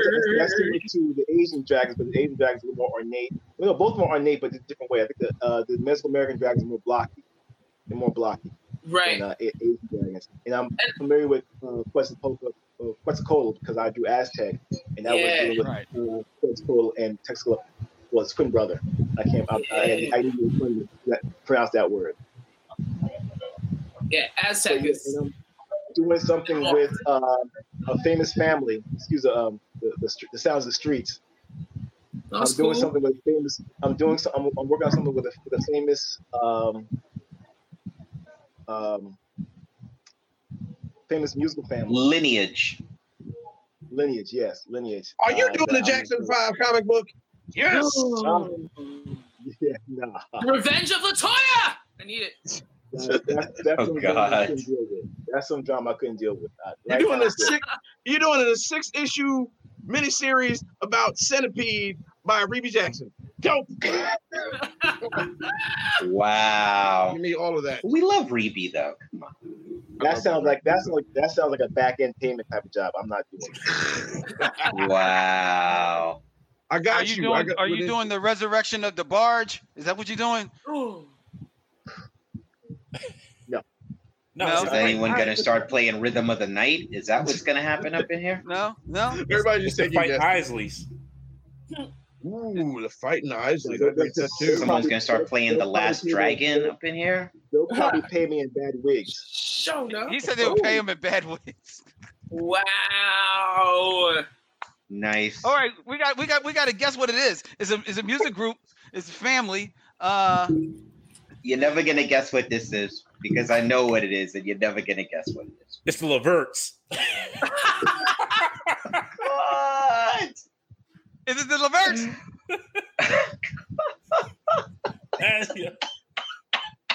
It's the Leverts, ain't it? It's the Leverts. The laughing Leverts. Yo, Joe was either mad that he didn't think about the Leverts first, or he mad that Dante nailed it. It's one of the two. One or the other. You know, I wouldn't mind working on a project about the Leverts. I mean, to be honest. He did say or Reby, for whom I have affection. Is it Menudo? Is it Menudo? That's a manufacturer. Is it the Jets? You know, I was going to say the I have a Jets. soft spot in my heart for the Jets. I was going to say the Jets. I like the Jets. They were cute. I like the Jets. I have a soft spot. I got a crush on you. Yeah. If you know, I'll let you know. I got a crush on you. George Kimona says it's a Dina Howard secret agent. Wow. She runs around solving crimes with her t-shirts and her panties on. Wow. That's not it? That's not it? Maybe that could be a very special. That could be your entry in the 300th issue of Heavy Metal. Oh my God, Adina Howard, secret agent. Joe, you got to find room on the back cover. It's for the pinup, if only for the pinup. Oh my God! Somebody get her on the phone right now. I'll talk to the CEO tomorrow. No promises. Let's see what we can do about this. No promises. Oh my God, guys! I made a stand-up napkin. Aw. Sorry, it's distracting. I apologize. So Steve has to keep it secret. Y'all gotta stop pressuring him. He's gotta respect the contract. Gotta respect the NDA. I understand, brother guy. Wait, are Vernon Murphy, former rapper from what's the name of that group? What was the name of Vernon Murphy's group? And Eddie Murphy coming back together and doing an album together? Remember, Vernon was a rapper. He was in what was the name of that group? Who was Vernon Murphy? Eddie's youngest brother. Wow. He was in, oh my God, what was the name of that group? I can picture him in my head too. They actually had a couple of hits. They didn't have a couple of hits. Did. Yes, See, now you mentioned Eddie Murphy. I got Party All the Time. Yes. Circling in my head now. Rick James pushing the buttons. And well, you should. Action figure expert says maybe it's the Brady Bunch. Maybe it's the Wayne Brady Bunch. Oh. Yo, I know who it is. It's the Wayans. It's the Wayans. Because their brothers are happy and they singing and they colored. It's the Wayans. Watch. K9 Posse. I used to love that show. Oh, the K9 Posse. K9 Posse. Vernon, their half brother Vernon was in the K9 Posse. They maybe had Wow. one hit. I think I got it. Yeah. James Brown. That's who it's going to be. Him and his family. Ha! You're gonna bring him back to life? Yep. Comic Steve, form. were you in that? We got to slow up. Like Joe said, Steve's got to respect the contract. He can't say who it is. We probably nailed it 20 minutes ago. We did. With De La Soul. Definitely Lil Verts. We've established that. Yeah, it is the Verts. There you go. But we will save you. We will save you, Steve. Steve gave no kind of. He didn't give us any hint. He didn't confirm anything. He didn't deny anything. He was there, just mute. I thought he even turned off his internet for a moment there. It's like I can't even hear you. Right. He didn't hold one card up for yes or two cards up for no. None of that. We didn't get no signals. He ain't flipped the lights or nothing. Yeah, any hit would have threw it off. So nah. No. Interesting. He didn't get now I'm more anything intrigued at all. So it's all good, ladies and gentlemen. It's safe. The secret is safe with us. Right? With Steve. Steve ain't safe with us because we don't know it. We don't know it. So it's really safe. It's really. That's how you got to do the business. You got to keep the secrets. That's fine. That's fine. That's very fine. What kind of stuff? Joe, what was the hardest secret you ever had to keep? Randy. Oh. Boy, you right out my mouth. Wow. Like something that's out now, but something that's out now. Yeah. I really feel like Catalyst Prime might have been the hardest one. Really? Oh, wow. Because I had I had a journalist, a black journalist, an amazing writer, and he came up to me at some point and he said, "Are you creating the next milestone?" And I couldn't answer it. You know what I mean? Like I couldn't even tell him that. So when the news came out, seeing the excitement, that felt really good. But that was like the tough one because it wasn't just me. It's gathering all these writers. It's having the secret conversations, and they've gotta not say anything. So as a community, we can't say anything. And we were working on that. We were working on that for like a year. So I would say that was the longest secret I kept. And thus it was the hardest, yeah? Yeah. That's a long time to be working on something, especially when you know it's good. And especially when you're working on something that is an answer to all of the conversations that are being had out there. It's what people are looking for. And you can't tell them that just wait, it's coming. You know what I mean? You've got to play. But you remember at that time on Facebook, I was very much into using the word redacted. Mm-hmm. Yeah. Right. Yeah, I do because that. Yeah.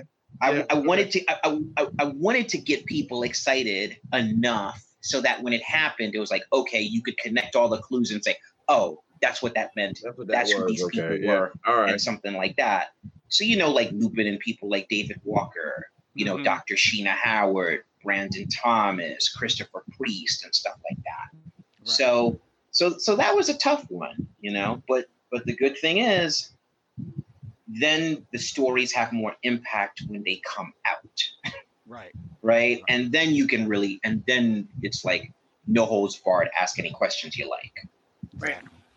What about you, Steve? What's the hardest secret you've had to keep that now is out? It's out there now. I don't know. I mean, I let out the bag before I knew, because based on I'll say this, but based on the contract, it said that you can't say anything unless we advertise something somewhere, and then I can say something, right? And they advertise somewhere online, and so I put some stuff on my on one of my websites, and they found out about it. They were really mad at me for putting it out there. I said, but you said in your contract. He said, well, what do you mean sketches? I'm like, what? It wasn't in his contract. That wasn't the contract about sketches. He said, don't say anything unless we put something out. So that was for Rockstar Games. I was working on the LA Noir stuff. Oh man. Yeah. I was doing some concept art. I did a movie poster style image. I did some gray tones for covers, some frames, concept frames for them. And before that was I worked with them on doing Red Dead Redemption. Oh wow! Yeah, some concept for them. Either Dante just had a stroke, or you just lit his fire. Look, let me say this. Okay, now we're getting into my realm. Red Dead Redemption was my game. LA Noir was a game I didn't know I needed in my life. I didn't know I wanted to be a detective in the 1950s solving cases. Until LA Noir came out. Right. I'm like, okay, I gotta be a detective. I gotta start scrutinizing people. I gotta really start pointing fingers at people and thinking who it is, and not mess up and then get drummed off the force. Those two games have me draw a bunch of sketches of dead bodies. Oh yeah, Red Dead Redemption will do that. Yeah, that's all Red Dead Redemption was. Just dead bodies scattered. I had to research that photographer who was a crime scene photographer back in the 50s. In the 50s, yeah. Was it Ouija? You said Ouija. Who? Back. He would just photograph dead bodies, people that died, and they were just like their bodies were laying down, or some people were like frozen or atrophied in the position where they were dying, or some people drive-bys and car or people shot in the car. So I do a lot of research on that and draw on that too, or detectives on the crime scene, looking at a dead body. So yeah, I did like quite a few sketches of 1950s cars, headlights, alley scenes with dead bodies, and then detectives looking over the body. Oh wow! That's some research. Yeah. There's only so many positions in which someone could be dead. You right? think you would think that? There's pictures of them in the aqueduct, with the LA aqueduct. There's pictures in the alleyways. Yep. There's pictures in on doorways. Doorways. Yep. Doorways to kitchens or restaurants. Mm-hmm. Yeah. I saw a really famous shot. I don't know if it's that photographer. It's a real famous shot of a guy who is literally coming through the turning doors, and he's stuck hanging out of the door, just like 4 shots to his head just leaked. Jeez. Yeah, I saw a picture of a woman that was just crouched over on her knees, and her fingers were digging into the grass, just frozen like that. Wow. Yeah. Hope you guys paid well for that kind of research. Nah. Right. Rockstar was cheap. Rockstar was cheap. Yes, Rockstar was cheap, really? Yes. Have you not seen the articles about them not paying people? Like, yo, people were fighting for money.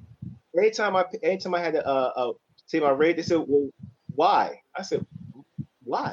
Why? What is that? Because you compensate people. That's the gaslighting. That's the gaslighting. Yeah. And listen, industry tidbit, not tidbit, but story. The head of illustration department couldn't draw. He took over an hour to trace a drawing. What? And yeah, and the other guy I won't mention his name. Don't mention nobody's name. He was sued by a classmate of ours, Joe, a classmate of ours from SVA, a graphic designer. Really? His name? Yeah, I can't remember his name off the top of my head, but he sued him for discrimination. And won. Damn. How do you get to be the head of illustration and can't draw? Right. The same way you can get to be the president of one of the most powerful nations in the world and don't know you're behind from a hole in the ground. Privilege. Uh-oh. There we go. Yeah. Asked and answered, Brett. I mean, come on. That one got me rocking. I'm rocking. Well, come on, man. I can drop bombs too. Throwing Tribble straight from the Church of Joe Illidge. All right. Now we gotta. There we go. Pastor Joe. Listen. There you go. Man. Speak to him, Pastor. Go ahead. Oh, man. How do people who don't have skill get power? Lord have mercy. Amen. Have mercy, Lord. Have mercy. Amen. Well, you know what? In the theme of telling like best kept secrets there, and in celebration because this is the last year of the Black Tribbles, I will share a secret that I don't know if you two brothers know about it, and I think we may have eventually let the cat out of the bag here on the show, but if we did, it certainly was a long time ago. There was a time, and this was probably in our third year, that we actually were approached and signed a NDA because someone was going to develop a Black Tribbles reality show on us. Yeah. What? Yeah, dog. Yeah, real rap. Randy, did you mess that deal up? I ain't do nothing, dog. I ain't do nothing. We handled the board and messed that deal up. I ain't do nothing. We handled the board and messed that deal up. We handled that. We good. Yeah. Oh, word.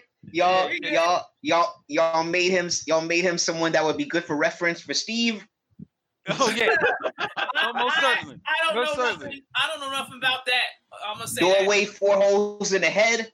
No, we just gonna take you to a land where there's a lot of soft soil. That's all. I'm gonna say. You had to talk to Mr. Thursday night, didn't you?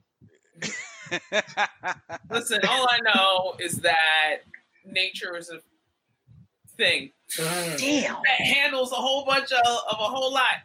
Anyway, The point is, I mean, the world could have used a Black Tribbles reality show, man. That's what we thought. That's what we thought. And that's what this company thought. They damn sure signed us when we were still on G-Town Radio. And I remember to this day when we were on the phone, we were all listening on one phone as they said, "Yes, we want to sign you," and we all started jumping. I swear it was the Little Rascals in German. We were jumping up and down, so effing happy. We signed a non-disclosure agreement, so we couldn't do any video for a year. We couldn't do anything for a year. That wasn't it. Anything that we created during that contract, any content that we created was liable to be covered, in production, and therefore intellectual property of the production company.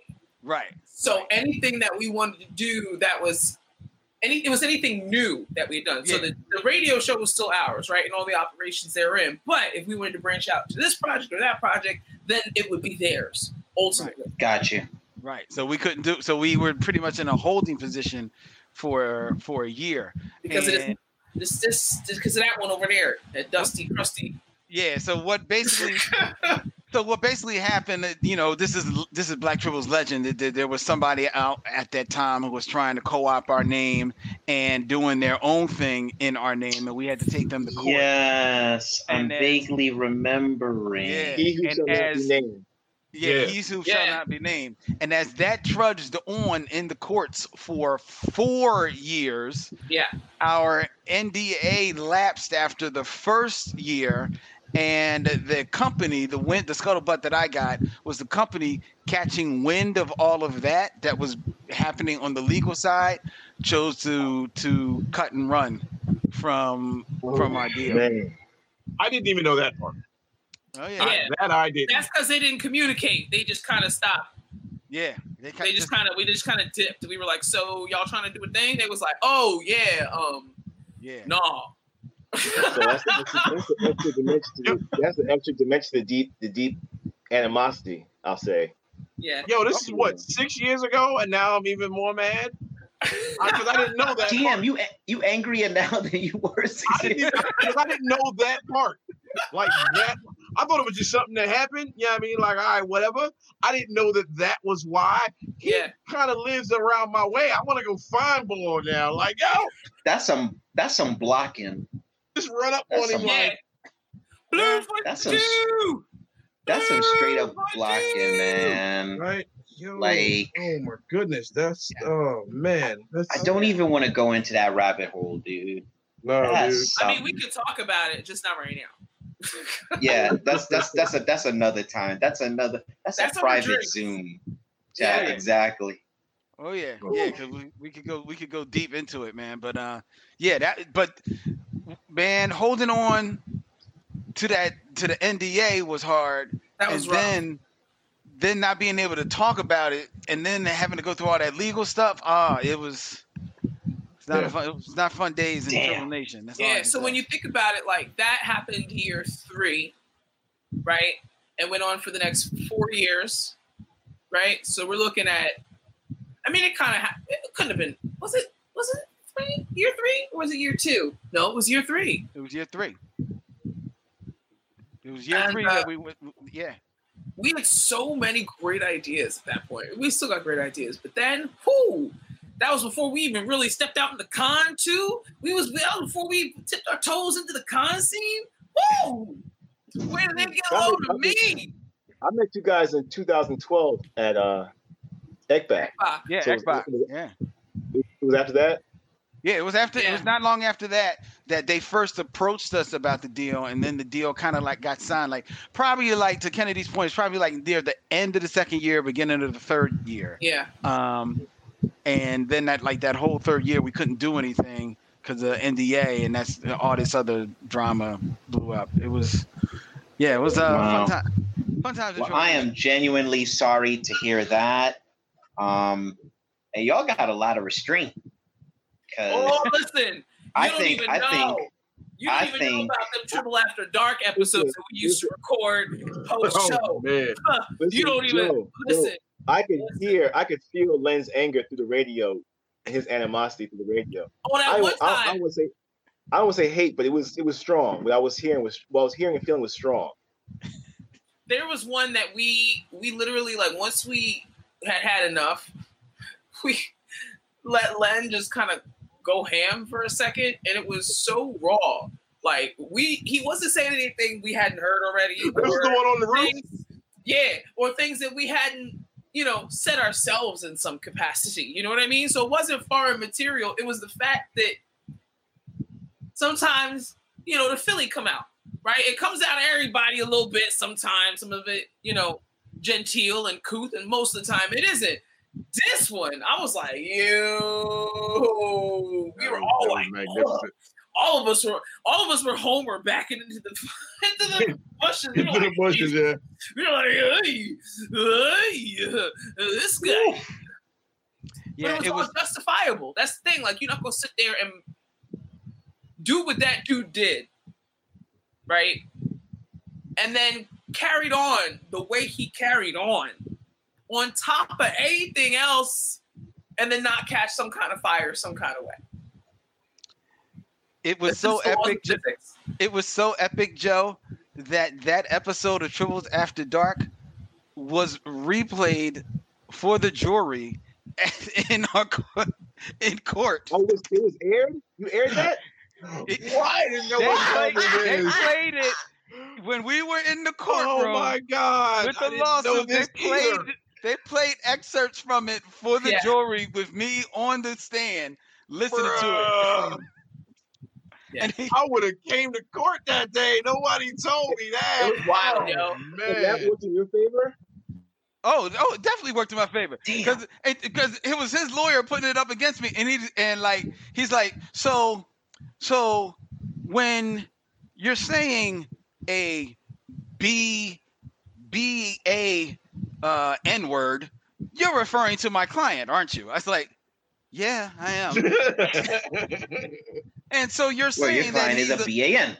So you're saying that he's a BAN. I was like, pretty much. He was like, are you proud of that? I said, I'm not proud of it, but it's what he is. I say it again. It's what he It was like, I said what I said. I would see Len's being nice. I was there. He said, I said it. I say it again. You want me to say it again? He was like, no.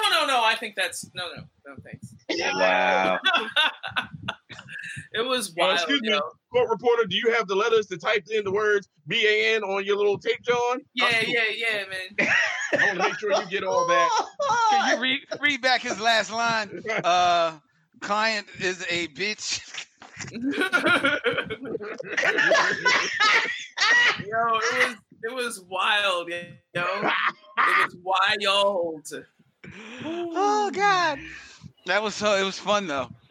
That's one for the history books. Oh, I wish we could have taped that. If we could have taped that, the look on his face, I will never forget it. Oh my God! Like it's in my brain. Yes. The look on his face when he was on the witness stand and our lawyer was cross-examining him, and he pulled up the screen caps of the vicious things that this dude had said about me in a YouTube comment.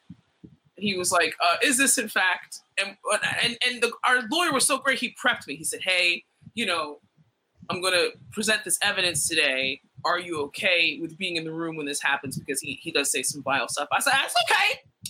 Go ahead and run the tapes. Run them. Let the children see." Right. So the lawyer kind of like indicated to me that it was going to happen right before it happened. So I'm looking at the bull, like I'm beeline, like I'm here with it, right, waiting to see his face when the slide comes up with the evidence.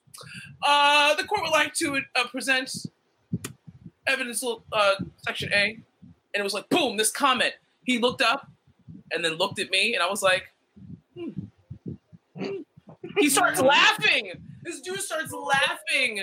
And our lawyer was like, yo, did you say these things? It's you. So it stands to reason that if this is your user account, that you said these things. Yeah, I said it. I say it again. And the crowd was, and the jury, who was like full of liberal breeding heart white women, right? They were like, oh. Oh my. It hits different. It hits different when it's man to woman, not man to man. Oh yeah, most certainly. And the judge was a black woman too. So she literally, as she looked at the screen to see the evidence, and she swiveled in her chair and looked at him like, She took a note. I said, "Oh, son, let's go." I said, "Let's go. Come at me, bro. Come at me. Good time. So we couldn't talk about that. We couldn't talk about it beforehand. We could only kind of a little bit talk about it afterwards. And at that point, we weren't really trying to talk about it afterwards to that extent. Yeah. It was over finally after all that time. Yeah, we were happy that it was over, you know? But yeah, man, that raggedy, dusty, crusty. Yo, and what made it even better is that on the heels of that episode, the Len episode, the Lepisode, the Len incident, the Lencident, on the heels of the Len incident, I just witnessed a workshop in 3 seconds. Right.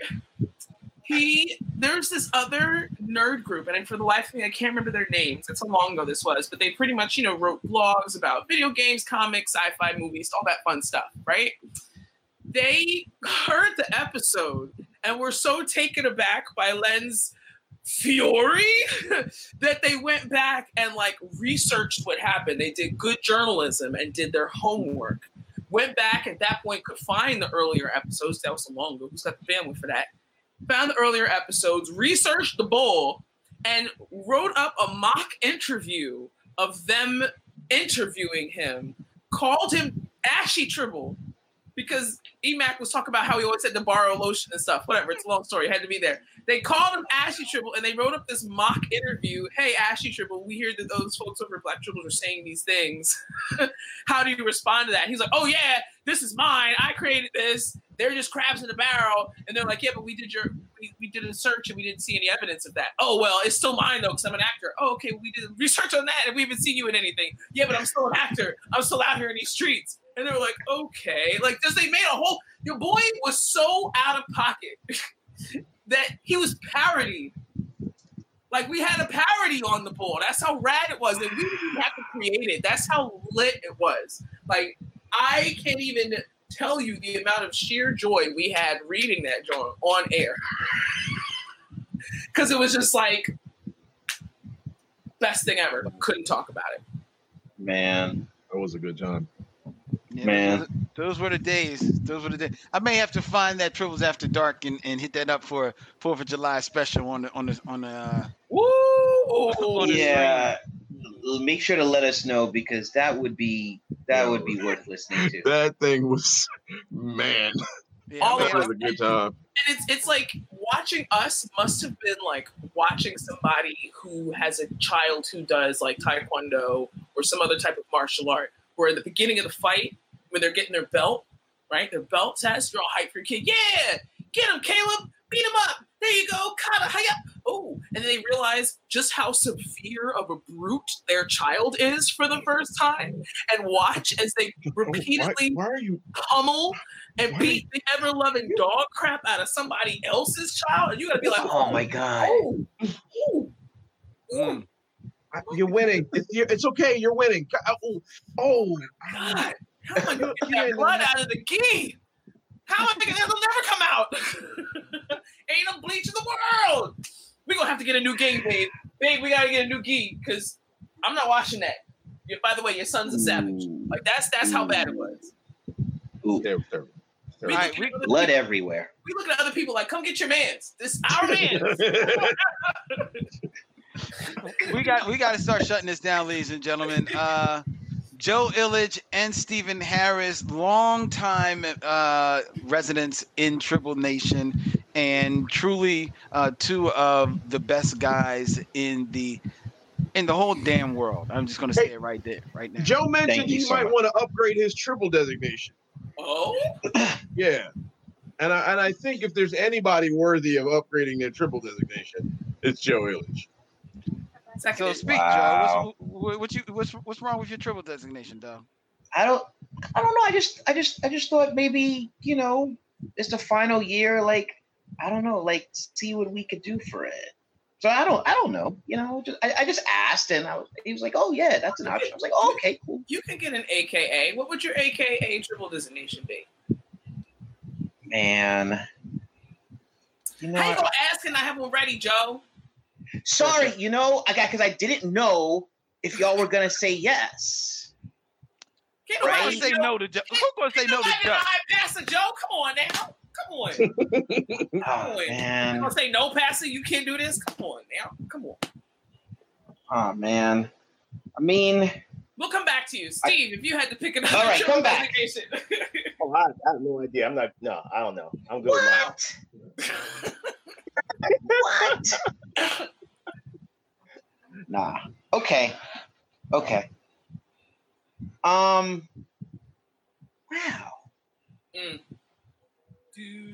I can't think. Son of a bitch. Cursed again. Sorry.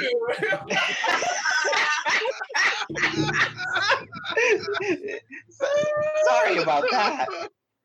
It damn sure ain't FCC friendly, Tribble. I know that. You know what? You know what? I think I'm gonna have to go for Howard Stern. I think I'm gonna have to go for. Hold on a second. I think I'm lowering my volume because my wife is telling me I'm talking too high, so I gotta come low. So that's what I'm doing. Okay. Okay. All right. I think I'm gonna call myself Sexual Chocolate Tribble. Here we go. We have a sexual chocolate Tribble? Here we go. That escalated quickly. I would have not have thought that's where you would go. Look, we lost Dante. Dante left. Look. Oh, this is your last year. So come on. I feel so okay with that. Yeah, I don't have any problems with that either. What are we going to say? Yeah, right. What are we going to say? Dante's going to check and make sure we don't have one. And if we do, don't whoever tell they me are, someone got that name. Whoever they are is going to have to fight you for it, and I will take your place in that fight because, But the thing is, what if it's Mark Henry? How are you going to fight him? Who's Mark Henry? Is that Dante? Don't tease us. Someone got it. Someone got the name. Nah. Yeah, it is. That's my name. That's not a joke. That's my name. Joe just ran up on somebody and took. Joe was like, "Hey, I like your Tribble designation. Yeah, right. Mine's now." Yo, run that Tribble designation, son. Yeah, run that designation. Run that designation, son. He running up to people like reparations. So when y'all make the wall of all the AKAs, that one is mine. It's imprinted in the plaque. Right? It's debossed. It's debossed in the plaque. That's only if N. Stephen Harris can give us a sketch of what Sexual Chocolate Tribble would actually look like. I will authorize that. I'll get myself in trouble. Don't do that to me. Dante, you still looking? You know nobody got that name. No, it's free. He's looking up how to spell chocolate. That's what. No, he said it's free. Dante,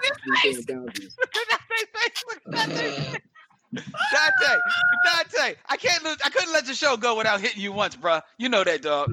You know what? Go ahead and cancel the show. Go ahead and cancel it. We're done. Len's a bully. Take it off the air. Sure is. He bullies me all the time. This is even in the interview. You want to go back to that day in the interview? Oh God, Dante. Let me. No. Okay, we got to get out of here, ladies and gentlemen. It is 11:01. It is late. It is late out here. Y'all can't see. Dante is literally still talking. Oh my God. He's pointing at me. Yo, you just got Zoom banged on. What is that? Len good for that. Len real good for that. Okay, we're running late. I'll tell him off air. I will tell the story off air. Don't worry about it. Save it for Friday night. The Infinity Equation. All right. I heard it. I remember the story, Dante, last week. Thank you. You see how he treated me during that? He's like, okay. So anyway, good night, Joe and Stephen Harris. Joe, starting with Joe, then and Stephen Harris. Let the people know where they can catch up with you, where they can get in contact with you if they want to follow you up on all your social medias and stuff. Wow. Okay. So, go, Steve.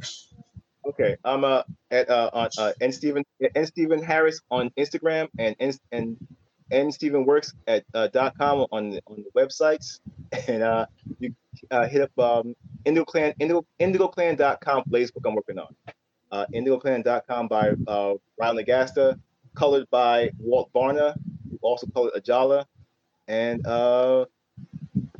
that's it. Yes. Cool.